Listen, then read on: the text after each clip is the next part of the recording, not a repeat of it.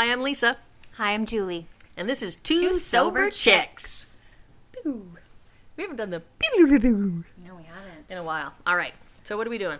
So I just want to say, if anybody wants to send in a topic for conversation, they want to hear us talk about something, you can email us at gmail to the number 2 soberchicks@gmail.com. You can also listen to us on SoundCloud and on our Facebook page, which is at Sober Chicks Recovery. Perfect. And we're going to do what we did last time on the show. Last week on episode 7. We cut up a bunch of little pieces of paper, and we wrote down topics. So I'm going to pick one. See that? That's a real sound effect. It's not fake. Disease model. I don't know if I like this topic, but anyway, that's... Well, what do we do when one of us doesn't want to talk about the topic? Because there's only 2 of us. We don't have like a dealer's third. choice. Well, why don't you pick another one? No. It's okay. No, we'll discuss this one. Okay. I don't know what I have to say on this because I don't know much about that. All right. So I was speaking at a rehab facility that I volunteer at. And after I did my lecture, one of the clients asked me if I believe that alcoholism is a disease. Oh. My response was, I don't believe that we choose it. I believe that we're born with it. I don't believe we have control over it until we're exposed to a solution, and we will never be in remission. And what I mean by that is I can never safely drink again. I learned that from my relapse.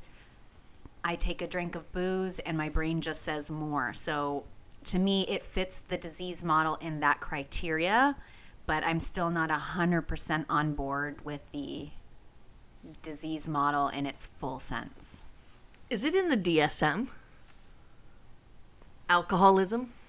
I don't know. I know that sexual addiction was in some of them and then was recently taken out. I don't know if it was put back, but I don't know if alcoholism is listed in there. That would be interesting to find out if it was. I'm going to Google it. Excuse me. Okay, do I believe in the disease model? This is a tricky one because I remember when I first came in, I was also full of doubt, and I tried to tear everything apart, too. Everything in recovery. I usually had an opinion, and it was the opposite of what was being told to me, because I'm just like that. But I do agree with the theory of, when I put alcohol in my body, it reacts differently. My sisters drink alcohol, they start to feel that feeling, and then they stop. That is not what happened to me. So it helped me a lot, actually, the idea of an allergy. Just like some people have an allergy to nuts or strawberries or things like that. So that really helped get my head around that. And the disease, yeah, like you said, we don't choose it, just like somebody doesn't choose to have diabetes. It's just something that we're born with. And I guess you only know that if you start to put alcohol in your body. So.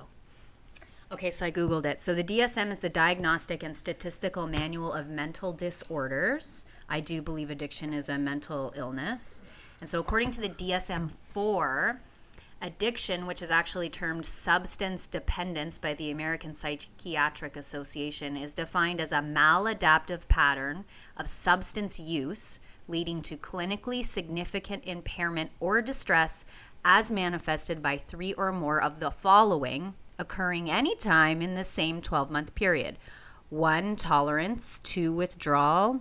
3, the substance is often taken in larger amounts, no kidding, or over a longer period than intended. 4, persistent desire or unsuccessful efforts to cut down. 5, a great deal of time is spent in activities necessary to obtain the substance. 6, important social, occupational, or recreational activities are given up or reduced because of substance use. And 7, the substance use is continued despite knowledge of having a persistent physical or psychological problem. I would say it qualifies as a disease. I would say it qualifies. A 12-month period. How about a 12-year period or a 20-year period? How long were you active in your addiction? I was pretty much a full-blown alcoholic too, right from the start. So that's another thing that would make me believe in the disease model. I started drinking at a very young age. I started drinking in high school. And maladaptive, that totally describes my history with drinking, because I would drink, I would become violently ill, I would swear I'm never doing this again, and within days I was doing it again. So it was a solution that was slowly killing me, but I couldn't stop doing it. So, and I think 25, I have to think about it. 25 years anyway, for sure. Yeah. Mine was from start to finish 7, but I would say in the first 2 years, I was blissfully ignorant of hangovers and those kinds of things. Oh. So I really enjoyed it for the first 2 years. It like changed my life. I loved it. And then it talks about in our book crossing the invisible line when it turns into full-blown controlling your life. And that happened about 2 years in. Yeah. And then the last 5 were pretty horrific. The last two to 3 in particular were pretty bad. But I got sober at 33. I'm now 40. So I'm really glad I caught it when I did, because I see a lot of older folks come into the program and they just look at us younger folks and they're like, man, You're lucky. what I would have done just to have that many more years of sobriety. Yeah. And I came in, and then things didn't work out the way I wanted. So I said, screw this program. And I went back out and I started drinking again. And that's when I really became aware of, we hear a lot in AA. This is a progressive disease. So although I was a full-blown alcoholic from the time I was 16, I was drinking alcoholically and behaving alcoholically. And I do believe it stunted my emotional growth at that level. For many years. When I went back out and started drinking again, it definitely progressed very rapidly. I had always thought I was a social drinker until I came to AA and realized, maybe that's not what I would term it. I'd go out on a date and I'd say, do you want a glass of wine? And they'd say yes, so I'd order a bottle. Because, I know I'm going to want more than one. And women would look at me and go, I thought you said just a glass of wine. Yeah, well, that might be good enough for you, but that's not going to happen to me. And when I went back out, I started, it progressed, and I started isolating. So it was becoming dangerous for me, because I was alone, so it was becoming dangerous for me to drink out in public, so I started to stay home and drink more. That's a lonely, sad life. Yeah.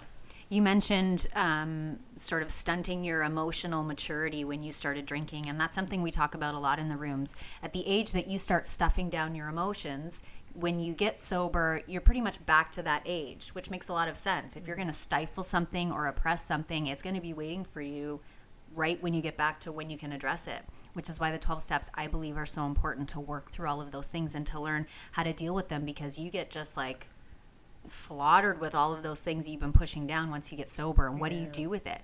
Not drinking is one thing, and we talked about that in a previous podcast, but having a design for living and knowing how to tackle the emotional, spiritual, psychological elements of it, along, at least with me, therapy, which is outside of the program with a therapist, which has saved my life. And I'm that kind of person. I will need therapy for the rest of my life, because I'm just an emotionally intense person. Mm-hmm. And I need to have a holistic sort of recovery from all different angles. So I highly recommend therapy in conjunction with 12-step work. My sponsor was amazing that way, always saying, I'm not here to give you, who am I to give you advice? I can guide you through how I would work the steps to apply to this situation. Or if it was something really serious, like sexual abuse, assault, he was very good at saying, I don't have any experience with that, and I really think that you should seek outside help and seek counseling.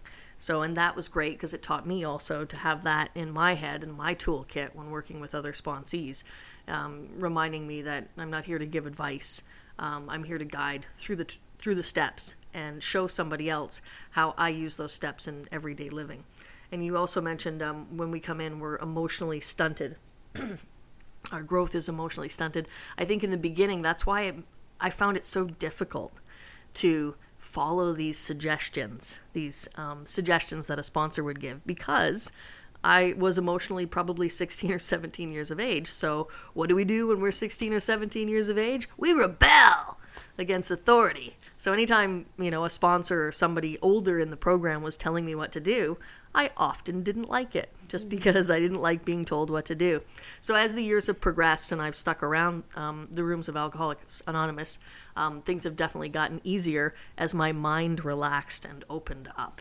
And I stopped fighting the program or analyzing the program or decoding, deciphering the program, and just relaxed into the program and followed people's suggestions and advice. It got better. Disease model. I say yes. I say mostly yes. I'm Lisa. I'm Julie. This has been Two Sober Chicks Recovery. That's right, you got it. Or whatever. I don't think the word recovery is in there We'll anymore. get better at it Someday. eventually. It'll always be this bad. Thanks. Thanks for listening.